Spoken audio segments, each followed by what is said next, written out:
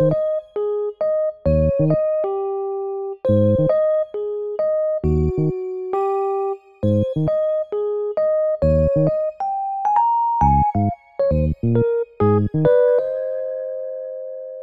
to the To Read List. I'm Bailey, and this is a podcast where I attempt to get through the 134 unread books on my shelf. With me, as always, is my friend Toby. Hey.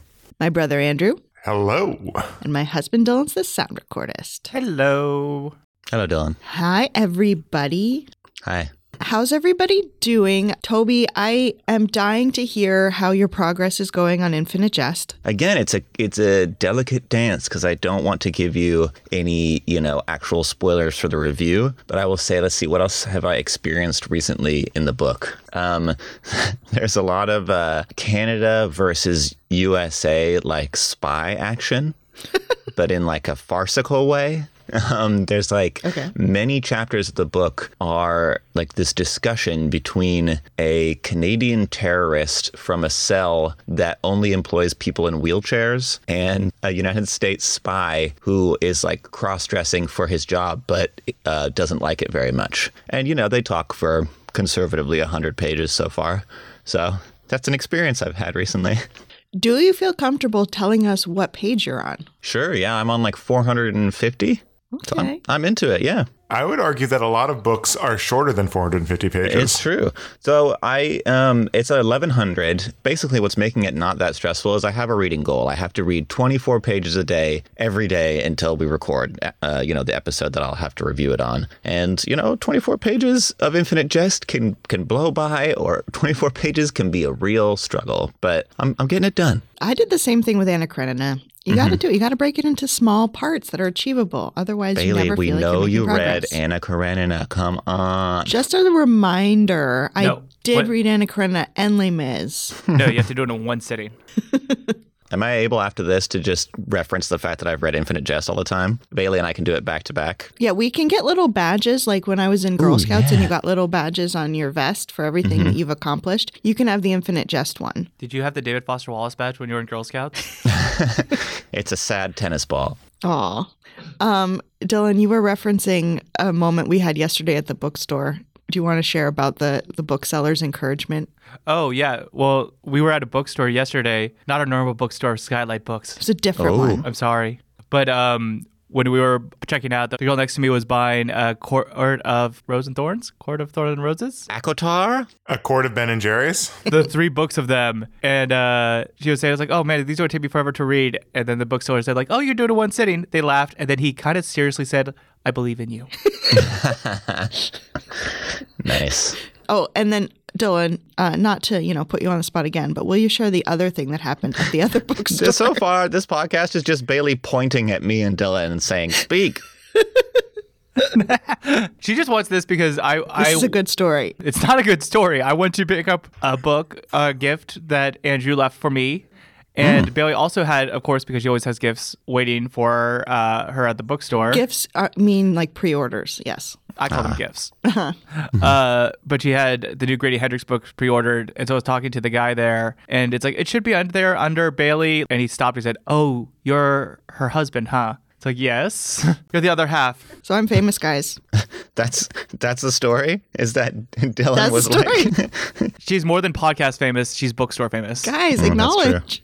I do acknowledge. It is a big deal. But that does lead me into the fact that pointing at myself, I did get one piece of shame, which is the new Grady Hendrix book, How to Sell a Haunted House. But guys, let's be real. When it's time for me to read that, I'm going to read that in like a day. So. Oh, you're going to wait? Just like Anna Karenina? I'm not going to wait necessarily, Toby, but I started A Deadly Education before I picked it up, so I want to finish that first. Ooh, I enjoyed A Deadly Education by Naomi Novik. Name that author. There you go. I am shame-free. Not that anyone asked, but okay, I'll tell you. I'm beaming with pride this week. Toby, I assume you are a prideful man as well. I am always a prideful man and slothful, lustful, but yeah, no books for me. Bailey, seems like you're losing the new year of shame competition. Do I lose it if I pre-ordered it before the new year? Yes. No, yes, you do, because you didn't announce it earlier. You only announced it now. Come on. I murdered that man last year. I do have one. I don't know if this is interesting. I think this will be interesting for only Pagos. Yeah, well, thank God they're the only people who listen to this podcast. All right, well, the new Leigh Bardugo book has come out, the sequel to Ninth House. This book is called Hellbent, and I'm very curious to know what happened with Darlington. Me too. So I want to read it, yet, guys, it's in hardback, and all my other Leigh Bardugos are paperback. Do I buy it? Oh. You could rent it from a library and then eventually buy a copy for your collection if you want to read it quickly. Support your industry. So you're saying, do you stay or do you Leigh Bardugo? I don't know that that's what she's saying, except I do think that was a pun you thought of. I think that's peak advice from the to read list, so we're just going to have to move on. But, Andrew, you understand, right, what my dilemma No, I is? understand where you're coming from, but I think we have also offered you a solution. Or Bailey, you could just buy it and then return it. Never. Oh, do I talk about it? Well, yes, Dylan, why don't you share about it? Yeah, I sent you guys this news story, right? Yes. I heard about it on Wait, Wait, Don't Tell Me because I'm a NPR guy. Wow. Yeah. You know, Andrew, you might enjoy Infinite Jest. No, thank you, please. Because you guys might have heard of the story from, I don't know if we have a crossover between people that listen to this and listen to NPR. Certainly not. Certainly But not. there was an independent bookstore, I want to say in Chicago, this person that was, what's it called when you're getting your house ready? Staging a house. Staging your house, yeah. They went to a local bookstore and bought $800 worth of books just to like put up around their house to show how smart they are, and then came back after the holidays and returned them all. And there was a huge Instagram post about it, about like how this was like an independent bookstore, and this was basically like a huge chunk of the money that they needed for the holiday season that got taken away. And do not do that. Yeah. Yes, but the happy news is they negotiated with the guy, I think probably because he just wouldn't leave, because they were like, no, we're not giving you the money, but then he wouldn't leave until they gave him something. This is my theory. But they ended up converting it to store credit, so that's something. I didn't know that. Yeah, I was Nice. reading some follow-up because it was very upsetting to me. Yeah, Billy was very upset this whole time when you heard about this. And it's viral now, so a lot of people have been coming and supporting the bookshop. So that's good. But basically, if you are going home shopping anytime soon and you see somebody's places staged, make sure you go through each one of their books and slightly damage it so that way they can't return it. Or if you're going to stage a house, just get used books. Like, Yeah, or just admit you Tried don't street read. books? Yeah, there's no rule that you have to have books in your house if you don't otherwise want them. Yeah. Toby, about your house, there's only one book here, Infinite Jest, just on the bookshelf. yeah, there's like lights pointed at it. That should and be like a enough. little trophy. At my office, I just got some paintings hung up, and I have a bookshelf there with reference books. And the art installer was like, "Oh, you should add more books, but just, it doesn't matter what they are, just as long as the spines look pretty." And I was like, "Sir, Do you know I run a library." who you are talking to? Did he tell you, it's like, oh, I know a good bookstore that has a good return policy that you can just like buy books from and then return them later? I have a local bookstore I hate. Well, here is our podcast, and here is Toby. And Toby, do you have a book that you read this week? Strangely enough, I do. It's called Here is New York by E.B. White. Here's my review of it. Here is New York by E.B. White is a travel article masquerading as a book written by a former resident of the city, apparently dismayed by the progress of society as a whole. Wow. Uh-oh. There's a lot of commentary in that there log line. Yeah, I'm enjoying these log lines with salt added recently.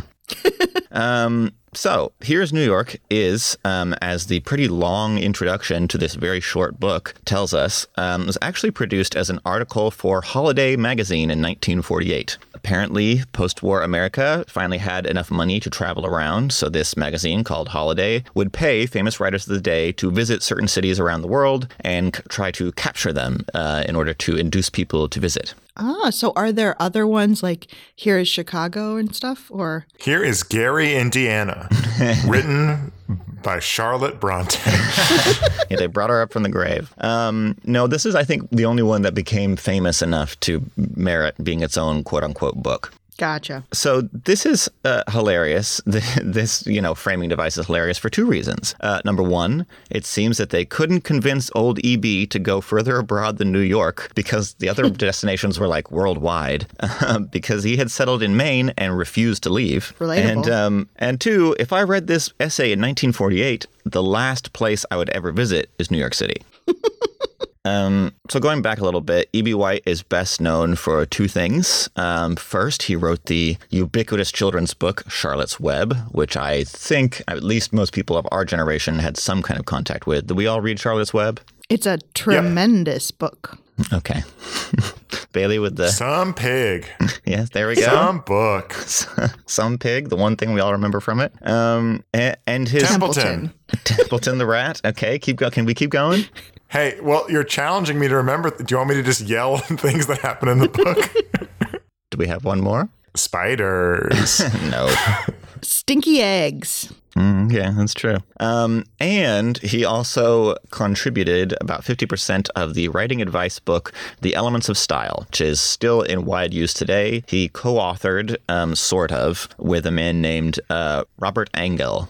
And he co-authored it with him basically over the course of a span of years. E.B. White did the first pass at it, and then Robert added to it. As I said, it's still in wide use today as a kind of measuring rod against your clarity of prose and your style. And he's widely respected because of that. And he was an extremely respected writer of his time.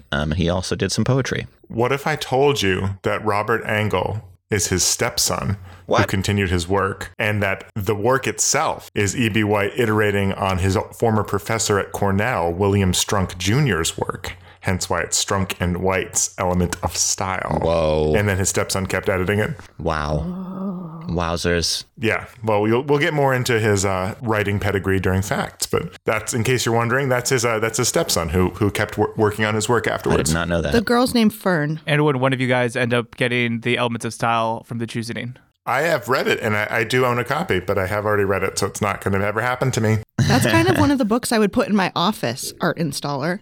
No, that's actually true. It's a good one to put in your office. Heard of it? Also, he wrote Stuart Little, Toby, Oh, he wrote Stuart Little? I forgot about that one. Wow. and Trumpet of the Swan. I don't know that one. So you can tell his kind of writing pedigree in the prose of this book because it's just gorgeous. You can tell it's been honed down to a razor edge. It's been passed over, edited in the most clean way possible. There's not one unnecessary word. There's not one unclear phrase. There's some beautiful imagery. And the writing in general is just flawless, which is really impressive. How's the grammar? The grammar, also pretty good. But that can only take you so far. E.B. does not really seem that interested in his assignment, although that assignment does seem kind of silly to sum up New York City in 7,500 words. Instead, he kind of rambles here and there, describing various neighborhoods and various ways of living in the city. He puts in a few slice of life portraits of a few residents, and that part of the book is fine. It's kind of the beginning. It's not super gripping, but you can see it's him kind of like fulfilling his contract, but it doesn't last for the entire article. We get toward the end where this book/article really lost me. E.B. takes a hard left turn into kids these days territory. He moans and groans quite a lot about buildings and businesses that have changed since his day in the city. He no longer lives there, remember. He's pessimistic in a very old man yells at cloud way about the future of the city. Proponents of this book, the people who say it's amazing, they choose to see this section as a beautifully nostalgic and elegantly sad look at the city. I really wish they had hired someone who was actually living in the city at the time, who was not disconnected from it and nostalgic for old days past. Like, why would you hire someone to entice people to travel to this city who doesn't live there and who is sad it's changed? I'm sure there were plenty of people in 1948 who were excited about New York City, who could tell you the new spots to go or what was happening that was exciting and new. And instead, we have this guy who's basically like, kids these days and the city will never be the same. It's a real bummer. Kids these days, they don't even read spiderwebs anymore. Well, New York is famous for actually not having any other writers live in it. That's true. Once E.B. White left, he was the only one. What a It's bummer. like in Spinal Tap when they're like Boston, not really a college town. Overall, E.B. pays lip service to the excitement that can come from living in the city, but he ends on this long trailing note of woe is me and the city because it has the gall to change over time in a way that I can't keep up with anymore. I personally didn't have time for it. I wasn't interested in it, and I was wondering why I should even count E.B.'s opinion at this time over anybody else's. Overall, I wouldn't recommend it. I didn't hate it. It was written well, but I can't say you should read it. And I'm going to come down on a very, very low 3 stars for this one. Okay. Ooh. Yeah. I was expecting. It sounded like you were going one. You had salt in your log line. You were Simpsons referencing E.B. White from the beginning. I really thought it was going to be a 1-star. Well, so that I guess is a testament to his writing ability. Yeah, it shows you how far grammar can go. It is a testament to his writing ability and to the extreme brevity of this book. I read the audiobook, and with a 15-minute introduction, it is an hour-long audiobook. So it's pretty brief. So if you guys have a lot of errands and want to just pepper in You want to break from infinite jest while you're reading it. Yeah, pretty much. But yes, thank you for that review. You're welcome. I have facts about E.B. White, if that's okay. It is good. Yeah, Can I guess yes. what his name stands for? Yes, actually, let's do a round table. Ebenezer Benjamin. Elliot Bryan. Esther Brown. Esther Brown. All these are completely wrong. Oh. Elwyn Brooks White Oh. was born on July 11th, 1899 in Mount Vernon, New York. Nice. His father, Samuel, was the president of a piano firm. I did not follow up on what a piano firm is. I imagine they make pianos, but They make maybe hard it's something pianos. more insidious. No, it's actually a law firm that defends pianos in court. Yeah. Well, they always get sued after they fall on cartoon characters and then they open their mouths and the keys are there instead of teeth. Anywho. Now, I may be a simple mother- Yamaha. His mother, Jessie Hart White, was the daughter of William Hart, who was a well-known painter of the Hudson School. He also had an older brother named Stan, who would go on to become a professor of... I'm sorry that the name Stan... Oh, his name's like three, like, letter. What was his full name again? Elwyn Brooks White. And then Stan. Okay, well, presumably Stan is named Stanley and then has a middle name. I just used the name that was given to me in the source. Does he? It's Stanley Creeks. Sorry. Are you okay? I can wait. Are you guys Are you guys ready to keep We'll be continuing? good. I want to hear more about Stan. He had an older brother named Stan. I'm sure he had a middle name, who would go on to become a professor of landscape architecture and apparently was the inventor of the vertical garden. Oh. What's a vertical garden? Well, you know a regular garden? I don't know. Imagine it being vertical. I don't know if we should continue with Dylan on the podcast I'm today. enjoying He seems it. to be I'm heartily he seems to be enjoying it. full of beans. Bailey, stop giving him all these beans before the podcast. White would go on to attend Cornell University in Ithaca, where he participated in the SATC, which was kind of a super duper ROTC, and where he got the nickname Andy because apparently at that time, anyone with the last name White at Cornell got that nickname because the Cornell co-founder was named Andrew Dixon White. So if you had the last name White, you just got called Andy. So congrats. What a specific thing. People at Ivy League schools are weird. Yeah. Starting in college, White worked in student journalism before making his career in that afterwards. He started out west, writing for the Seattle Times and the Seattle Post Intelligencer, as well as working on a fireboat in Alaska. I did not find out what a fireboat is, but some mysteries are better left unsolved. So he worked on his fireboat in Alaska and eventually returned to New York City and became part of the first wave of writers that were like the staff writers for the newly founded New Yorker magazine. Oh. Though the curmudgeonliness that Toby's referring to seems to have creeped in pretty early on in E.B. White's life because he didn't want to work in the office and like wouldn't come in for an interview because of this, apparently. The story was a little muddled, and then eventually agreed to become like a staff writer, which he didn't really have the qualifications for. Yeah. As long as he only had to come in once a week, which was he chose on Thursdays. Wow, he truly was ahead of his time. That was a power Yeah. move. Well, he had a champion at the newly founded New Yorker.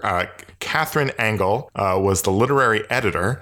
She was one of White's earliest champions, and eventually they got married. Oh. I was going to say, wait a minute, that name sounds familiar. Oh. There you go. They had a son named Joel, who would go on to become a naval architect and boat builder in Maine. And Catherine's son from a previous marriage went on to become a sports writer for the New Yorker, and also, as we referenced earlier, was Richard Angle, who ended up doing the editing of the later versions of Element of Style. Okay, so guys, I know my boyfriend is a bit of a weirdo, but I swear, he's great at grammar, so you should hire him. Thank you. He only wants to come into the office one day a week, but he's also cranky. I think it was a romance that blossomed after he started working, but Not in my version. Not in the fanfic we're writing, which is basically the French Dispatch, but just this. Anywho, White steadily became the best-known writer at The New Yorker and grew in prominence, eventually sort of becoming a household name and winning a special Pulitzer Prize for Lifetime Achievement Award, as well as a Presidential Medal of Freedom. In 1949, he published Here is New York, and in 1959 brought the elements of style to the masses, which was White's update, as I referenced earlier, of a 1918 book by his professor at Cornell, William Strunk Jr. White did a few updates of that and then passed it along to his stepson. It also has been adapted into a short opera and has an illustrated version, which you can purchase. Hold up, what? Opera? I don't know, Bailey. I don't have time to watch short operas. I just find the facts. And make sure you don't use adverbs. As we've already started referencing, White is probably best known nowadays for his 3 children's novels, which he began writing for his niece before publishing them. Stuart Little was his first novel, came out in 1945, which was followed by Charlotte's Web in 1952, both of which eventually became huge hits. Apparently, Stuart Little was kind of only warmly received, but not a big hit. And then Charlotte's Web was like, oh yeah! And then subsequently, Stuart Little was like, oh, this was actually good. There was a bit of a layoff after Charlotte's Web in 1952, and his final children's book, The Trumpet of the Swan, was published in 1970, which was also warmly received. I haven't read. Have you guys read that one? Yes. Yeah, I've read that one. It's about a swan who can't talk, but he can play the trumpet. Cool. And then he also gets a chalkboard that he can write words on. I don't know. Happy feet. Got it. So enough about me talking about E.B. White. Let's hear what James Thurber, who you might remember from also being one of the specific figures who's famous for being a writer for The New Yorker. Basically, he was pointing out that E.B. White was super shy and did not like people, which is relatable. This is James Thurber describing E.B. White trying to avoid meeting somebody at the office who had an appointment. Quote, most of us, out of politeness made up out of faint curiosity and profound resignation, would go out to meet the smiling stranger with a gesture of surrender and a fixed grin. But White has always taken to the fire escape. I think he's my new idol. Game recognized game. Continuing the quote, he has avoided the man in the reception room as he has avoided the interviewer, the photographer, the microphone, the rostrum, the literary tea, and the Stork Club. His life is his own. He is the only writer of prominence I know who could walk through the Algonquin lobby or in between the tables at Jack and Charlie's and only be recognized by his friends. So yeah, he sort of was less into the literary celebrity that becoming a prominent New York writer brought him, and unsurprisingly, as we've already referenced, he ended up leaving New York and moving to Maine. He specifically settled in Brooklyn, Maine, which is a small town near Deer Isle that I have been to. Me too. There you go. Later in life, he suffered from Alzheimer's disease and eventually passed away through complications from that on October 1st, 1985 in Brooklyn, Maine. He's buried in the Brooklyn Cemetery next to his wife, Catherine, who predeceased him in 1977. And that is E.B. White. Nice. Love it. New York born, but Maine's own in his heart. Icon. Here was E.B. White. Good facts, Andrew. So that is Here's New York by E.B. White. Low 3 stars. Mm-hmm. So, Bailey. Yeah. People are talking about you behind your back, and I just thought you should know. That's all I wanted to tell you. But did you read a book also? Oh my God, Andrew, you can't ask people if they read a book. Yes, I did read a book, and I'm very excited to tell you about it. I read a book called Queen Bees and Wannabes by Rosalind Wiseman. I'm sorry, Queen Bees and Wannabes, Helping Your Daughter Survive Cliques, Gossip, Boyfriends, and Other Realities of Adolescence by Rosalind Wiseman. Nice. Fetch. This is the basis for the movie Mean Girls, written by Tina Fey. And so that's why we're making all these, and we will continue to make all these Mean Girls references as we go on. Don't you tell me what to do. So Queen Bees and Wannabes is a nonfiction parenting advice book. It covers both sons and daughters, but particularly focuses on daughters from middle school through high school, and talks about basically everything that you see in the movie Mean Girls in a more serious way. I'm just curious, did you get this book because of Mean Girls? Or yes. Okay, good. I picked this up at a Goodwill just because I saw it and I was like, oh, I'm interested to learn more about this. And then I held on to it for 20 years until now. I don't know how long time is.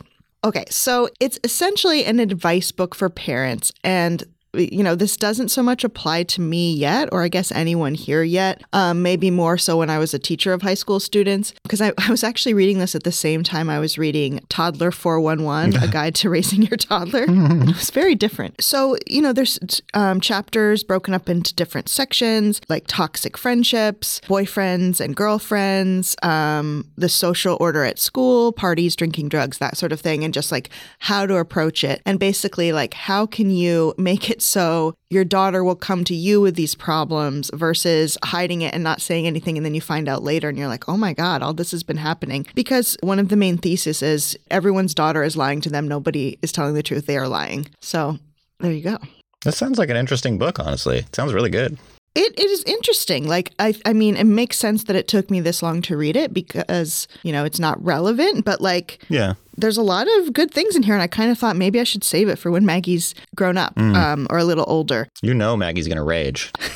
There's sections too that talks about like the different kinds of girls. And it's like, I can see myself and my friends and the other people at school in the different archetypes. But I should say, so this is written by, if you've seen Mean Girls, you remember the Tina Fey character. In the movie, she is a math teacher. But then there's this part where she hosts like sort of a seminar for all the women in the gym. And she's like, raise your hand if you've talked behind someone's back, or raise your hand if someone's talked about you behind your back. Are you guys remembering this scene? Yes. It's a good scene. That person is Rosalind Wiseman, that she just goes to different schools and does things like that and creates relationships with these kids and finds out from them what's actually going on. And so all of her information is gathered from like real teens. That's crazy. She seems like the rarest of beings, which is the high school speaker that can actually connect with kids. Because I feel like I saw like maybe 20 high school speakers and one of them was good. And I was like, wow. But I didn't want to show that I was impressed. So I just like, yawned or whatever. But I know that's pretty cool. I know. I was impressed too. And also one thing that I liked that I didn't see in the Mean Girls adaptation is, like I said, she talks a lot about boys as well and about how they have a lot of these same cliques or the same hierarchy, and also this pressure to be, quote, masculine, and how feminine is considered bad, which is the opposite for the women. And also they talk a little bit, it could be more, but about diversity issues, about race, class. They interview kids, Black kids, South Asian kids, Asian kids. Like, there's more diversity to the perspectives in the book, which I appreciate. For the sequel, Mean Boys? Actually, Andrew, I'm sure will have more information, but they do have a sequel about boys. Is that right, Andrew? Yes. One of her additional books is called Masterminds and Wingmen, helping our boys cope with schoolyard power, locker room tests, girlfriends, and the new rules of boy world. Boy world. Yeah, a lot of this book references girl world, and let me take you into girl world. And it's, it's kind of like, I'm going to keep referencing Mean Girls, but it's like, picture that you're at a savannah and there's like a watering hole, and this is the hierarchy, and you want to make sure that you're in, but you might have to compromise who you are, etc. So in that way, I found it really helpful. I found it interesting. I think this book came out pre-cell phones, pre-iPhone and social media. So I think things would be a lot different today. Like, she references three-way calling and stuff that would not exist. Or like, in Mean Girls, the burn book, that would just be probably like an Instagram post or something. Yeah. And so I'd be interested to read like an updated version. But I think overall, like, the things she writes about seem sound and interesting, and clearly they influence the movie. So I'm going to read a part from it, and you tell me when you hear the reference to the movie. I'm so ready for this. She, throughout the book, will give quotes from teenagers or tweens. And I think some of the names are, pseudonyms, but this is from Gabrielle, 15. My group has rules and punishments about everything. There are 7 of us, and there can only be 7. I mean, we've kicked people out for breaking the rules, and only then can we add someone. We have rules about what we wear. You can only wear your hair up like in a ponytail once a week. On Wednesdays, we wear pink. There you go. You can't wear a tank top 2 days in a row. You can only wear jeans on Friday, and that's the only time you can wear sneakers. If you break any of these rules, you can't sit with us at lunch. And it goes on. You can't sit with us.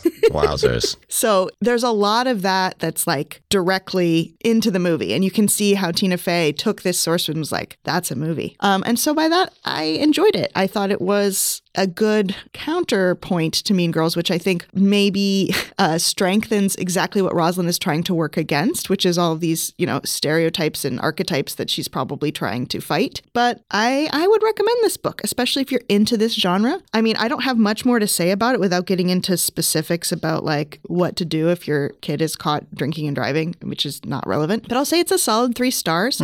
Pick it up if you're a big Mean Girls fan or if you have a teenager. A high 3 stars? I mean, I would say it's a solid down the middle 3 stars. But to be fair, books like this, like parenting advice books, usually are 3 stars for me. Yeah. It's rare that I'm like blown away. Makes sense. Yeah. I know that was quick, but I'm sure that Andrew has some facts and then we can make some Mean Girls references. Yeah, wow. Pedro's, this might be the 2 quickest reviews we've ever had, and they happen to be in the same episode. We have to acknowledge that this is one of the weirder combinations of books we've ever had. I love it. Yes, that's true. We've had some weird ones before, but rarely have they both been weird. Yeah. I'll say one more thing. Throughout it, there are landmines, which is like, what font is this still in? Ooh, ugly. Ugly font. And it will be like, be careful when you talk to your daughter. Like, this is landmine. Girls can't stand the word cliques and will immediately be defensive if you use this word to describe their group of friends. They assume you're accusing them of being exclusive. Don't read this chapter and immediately ask your daughter what clique she's in. That's a very good piece of advice. Yeah, there you go. Anyway, do you have any facts, Andrew? Yeah, I do. You guys ready? All right. Rosalind Wiseman was born in 1969 and grew up in Washington, D.C., District of Columbia. Heard of it? I have. I've been there. Oh, good. Her parents, Kathy and Steve, worked in management consulting and real estate, respectively, and she attended the Merritt School before moving to Los Angeles to study at Occidental College. In addition to academic pursuits, when she majored in political science, she began practicing martial arts, achieving a 2nd-degree black belt in Tang Soo Do Karate by the time she graduated. Why I bring this up? Because studying martial arts is also where she met her future husband, James Edwards, who she married in 1996. And after leaving college, she returned to Washington, D.C. and began teaching martial arts to young women. Cool. Her work with the young women inspired her to work in youth empowerment and leadership building, which eventually is what led her to write Queen Bees and Wannabes in 2002. It was eventually a bestseller, and she's gone on to publish many more books. We referenced the one about boys. Her immediate follow-up was about parents, and they all have kind of fun titles, like the parents one is Queen Bee Moms and Kingpin Dads, dealing with parents, teachers, coaches, and counselors who can make or break your child's future. Oh, man. I want to be a kingpin dad. I'm not a normal dad. I'm a kingpin dad. She also has updated Queen Bees and Wannabes. In 2009, there was another title called Queen Bees and Wannabes, helping your daughter survive cliques, gossip, boyfriends, and the new realities of Girl World. Oh, wow. So that's a slight update. Her most recent book came out in 2022. Heard of it. And is called Courageous Discomfort, How to Have Brave, Life-Changing Conversations About Race and Racism, which was co-authored with Shantara McBride. Cool. She's also the creator of something called the Owning Up curriculum, which encourages socially responsible methods of learning and teaching. She's published a few books on that, and that seems to be one of the major things she works at. She's also available for public speaking engagements, in addition to her writing. She lives in Boulder, Colorado, with her husband and 2 sons. Awesome. She didn't have a lot of bio available on the internet, but I did find an interview with her. So this interview is actually conducted at the release of her 2nd book, which is about parents. However, it references the 1st book quite a bit. First question. When you were a girl, were you a queen bee? I'm sure everybody was wondering, but Rosalind has an answer, and here it is. Once people read Queen Bees and Wannabes, I'm often asked to qualify the kind of girl I was when I was younger based on the characterizations I offer in the book. I think people assume that I was either a queen bee, so my work is an attempt to right the wrongs I committed when I was young, or people assume I was the opposite and was cruelly teased and targeted by other girls. Actually, like most people, I played different roles depending on my age and circumstance. From 3rd through 5th grade, I was often teased by my friends. At the same time, I was a horrible queen bee to a very nice girl I grew up with,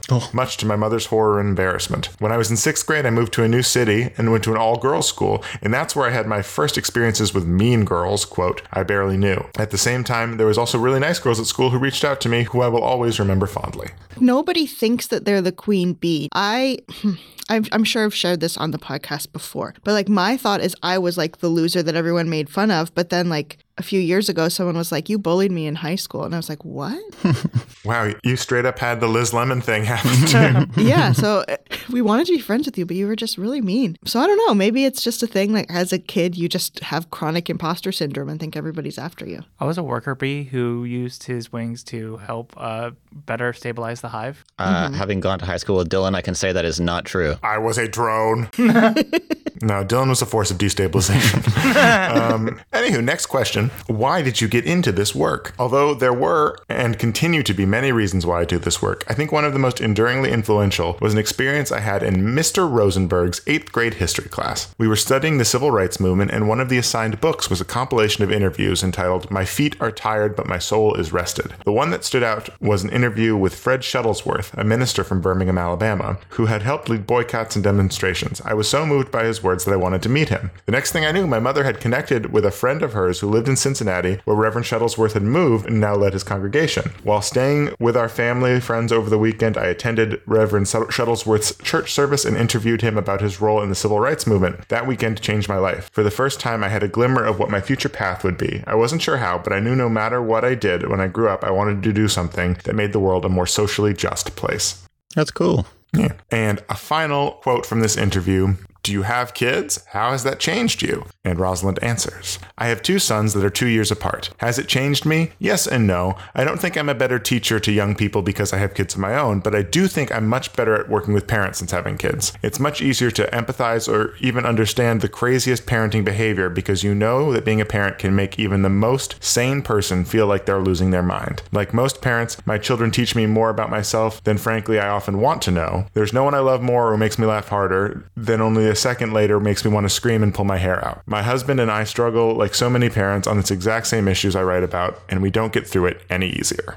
Mm-hmm. And that is Rosalind Weissman. Thank you for your great facts, Andrew. Good facts, Andrew. And then it's Queen Bees and Wannabes, 3 stars. All right. 3-star central this episode. Andrew, how many stars are you going to give us? AKA, what's the game? That sentence made sense. Just go with it. Yeah, that made great sense. Hey, guys, let's believe in ourselves a little more here. We're doing great. Okay. All right. So I do have a game this week. Do you guys want to play? Yes. Yes. Okay, good. The game this week is called Where You Been. Ooh. Okay. It's a pun on the word bee, like queen bee and wannabe. He doesn't even go here. Jillian came up with the idea for this game, which has been happening more and more. And here's how we're going to play. You guys are going to participate, Bailey and Toby, in a spelling bee. Oh, no. Oh, Yes. I hate you, Jillian. The words I have picked are inspired by where you come from, because Here is New York is a book about a location, and specifically E.B. White is then from Maine. So Toby, you'll be spelling the name of towns in Maine. What? And Bailey, you'll be spelling the name of towns in Northern California. Oh, wow. Okay. So we reversed it so that no one gets an unfair advantage. We'll see how this train wreck goes. Let's try to keep it on the tracks. All You each have 5 words. We will see how we do. We're going to use standard format here. Please say the name, spell the word, and then finish by saying it again. For example, dog, D-O-G, dog. Oh, I knew that one. Each question is worth 2 points. However, the person who is from the place will get a chance to steal, but a steal is only worth 1 point. Got it. Can I ask for it in a sentence, definition, language of origin? Can I have a country of origin for dog? No, you cannot, Dylan, because you're not playing. You can ask it for it to be used in a sentence is the only option, okay? Okay. Okay. The limit does not exist. All right, Toby, are you ready? I'm ready. Number 1, Orono. Oh, God. Starting off strong. Okay. Orono. O-R-I-N-E-A-U. Orono.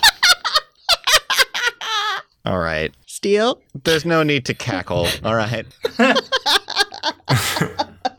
That is incorrect. Bailey, would you like to steal? Orono. O-R-O-N-O. Orono. Oh, wow. I really made that a lot Correct. harder than it had to be, didn't I? Hey, you were looking for my sneaky ways. Yeah. And that's fine. I was thinking maybe there's some French-Canadian pressure coming down from the north. I don't know. Understandable. Bailey has got 1 point for stealing. However, it's now Bailey's turn on the hot clock. Okay. Vacaville. Oh, that's so much easier. Vacaville. Can you use it in a sentence, please? I've been to Vacaville. I actually have been to Vacaville. Vacaville. V-A-C-A-V-I-L-L-E. Vacaville. That's correct. That is correct. Yes! Have we said Vacaville so many times? Toby, is that how you say Vacaville? It's Vacaville. Well, I mean, it's weird because it's from the Spanish word vaca, which is cow. But if you're from Northern California, you say Vacaville. Yeah. Well, I never heard these words said out loud before. All right. Toby, I'm sorry. Millinocket. Meh. Millinocket. M-I-L-A-N. Millinocket. A-W-K-E-T? No, your heart was in the right place, but that is incorrect. Toby, you're making it too hard on yourself. Well, what's the spelling then? I don't know. Millinocket. Bailey, would you like to steal? Yeah, Millinocket. Millinocket.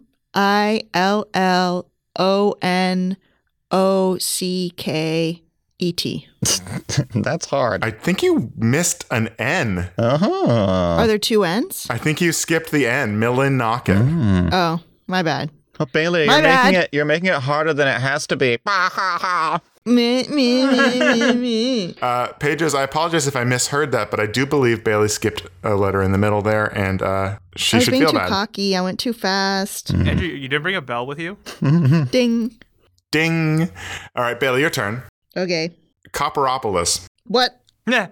No, that's all. I don't know this Okay, in a place. sentence, please. I've been to Copperopolis. Copperopolis. Copperopolis.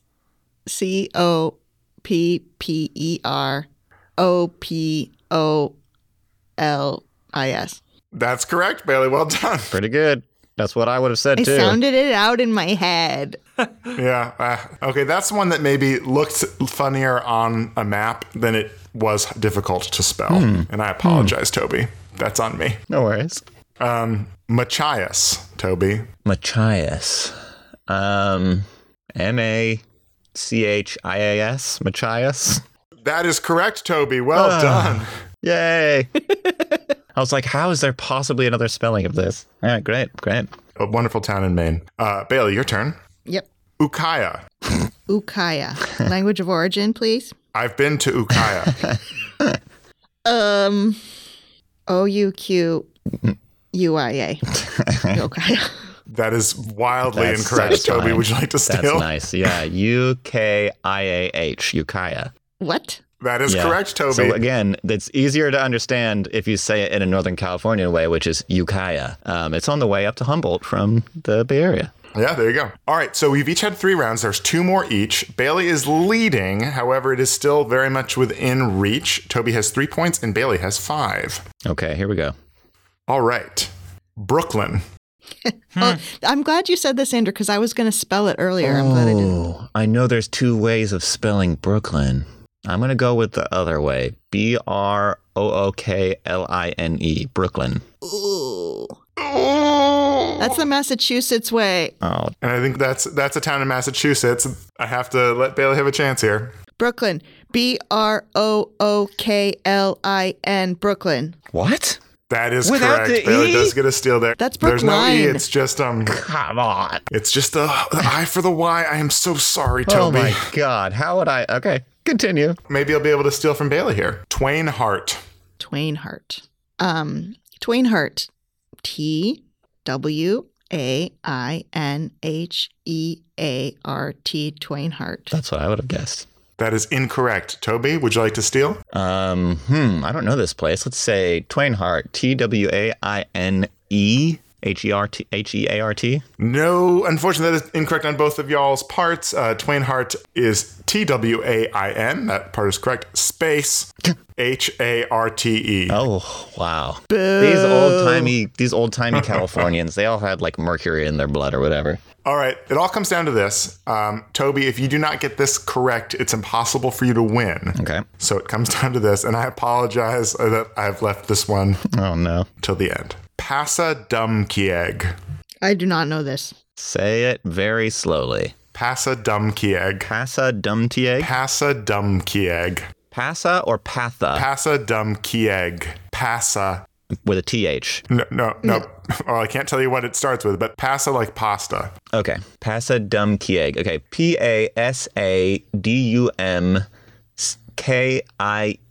P-A-S-A-D-U-M-K-I-E-G. Passadumkeag. That is very close, however, incorrect. No. I think it ends K-E-A-G. Yeah, that's a very main ending word. It is PASSADUMKEAG. Passadumkeag. So unfortunately, Toby, that does mean that you are incapable of winning the game. However, it was a well-fought match. Congratulations, you'll all be getting scholarships from Scholastic Book Club. Ooh. Well, thank you for that awesome game. Amazing game. Good I job, enjoyed me. getting them wrong. I do want to say a quick story, which is that I had a coworker. I asked him how to spell a word, and he said Google. And I was like, oh. Wow, harsh. Fired. All right, well, thank you for that awesome game and for awesome reviews. Now it is time for our favorite person on the podcast to choose books at random from our shelves to read next. Dylan, I think you're really pretty. Can you do the choosing? The choosing. The choosing. The choosing. Well, thankfully I don't have to do Toby's choosing because we all know his book. It's Infinite Jest. It's Infinite Jest. And for Bailey, I feel bad because we're already in January, and unfortunately I have to cut her year of rest and relaxation short. Oh. Because Bailey got number 51, Lapvona by Ottessa Moshfegh. Oh. Ooh. I know nothing about this book besides that it's Ottessa Moshfegh and it has a lamb, like a dead lamb on the cover. Ooh, I'm excited. Do you know none of the opinions surrounding it? No, do you, Toby? The scuttlebutt? Give us a teaser. I have heard it is supposed to be disgusting, like revolting, really nasty grossness. So enjoy that. Fun. Yeah. Fun times. Okay, well, let's make fetch happen. And in 2 weeks on the podcast, Andrew has The Great Believers by Rebecca Makkai, and I have Lapvona by Ottessa Moshfegh. Nice. Ooh. Thanks for listening to the To Read List. If you'd like to get in contact with us, you can email the To Read List podcast at gmail.com. Follow us on Goodreads, Instagram, and the Storygraph at the To Read List podcast. And if you want to help us find more listeners, one way you can do that is leaving a rating and review on Apple Podcasts or your podcatcher of choice. It helps more people find our podcast. And you can also rate cities that you've lived in that you no longer like, if you'd like, to help people pick where to go on vacation. And of course, you can always, if you really want to do us a favor, spread the word around your little clique of friends, your little clique that you spend time in, your little exclusive little club of friends. You can tell them about our podcast and say, you know, we used to listen to it and that you like it. And yeah, word of mouth is our best advertisement, especially within your exclusive little clique. Yeah, let them know that we're really pretty and cool. Please. Yeah. Thanks to Toby and Andrew for co-hosting the podcast with me, to Dylan for sound recording, and to Jillian Beth Durkee for composing our intro song, You Can Sit With Us. See you in 2 weeks. Happy reading. Books.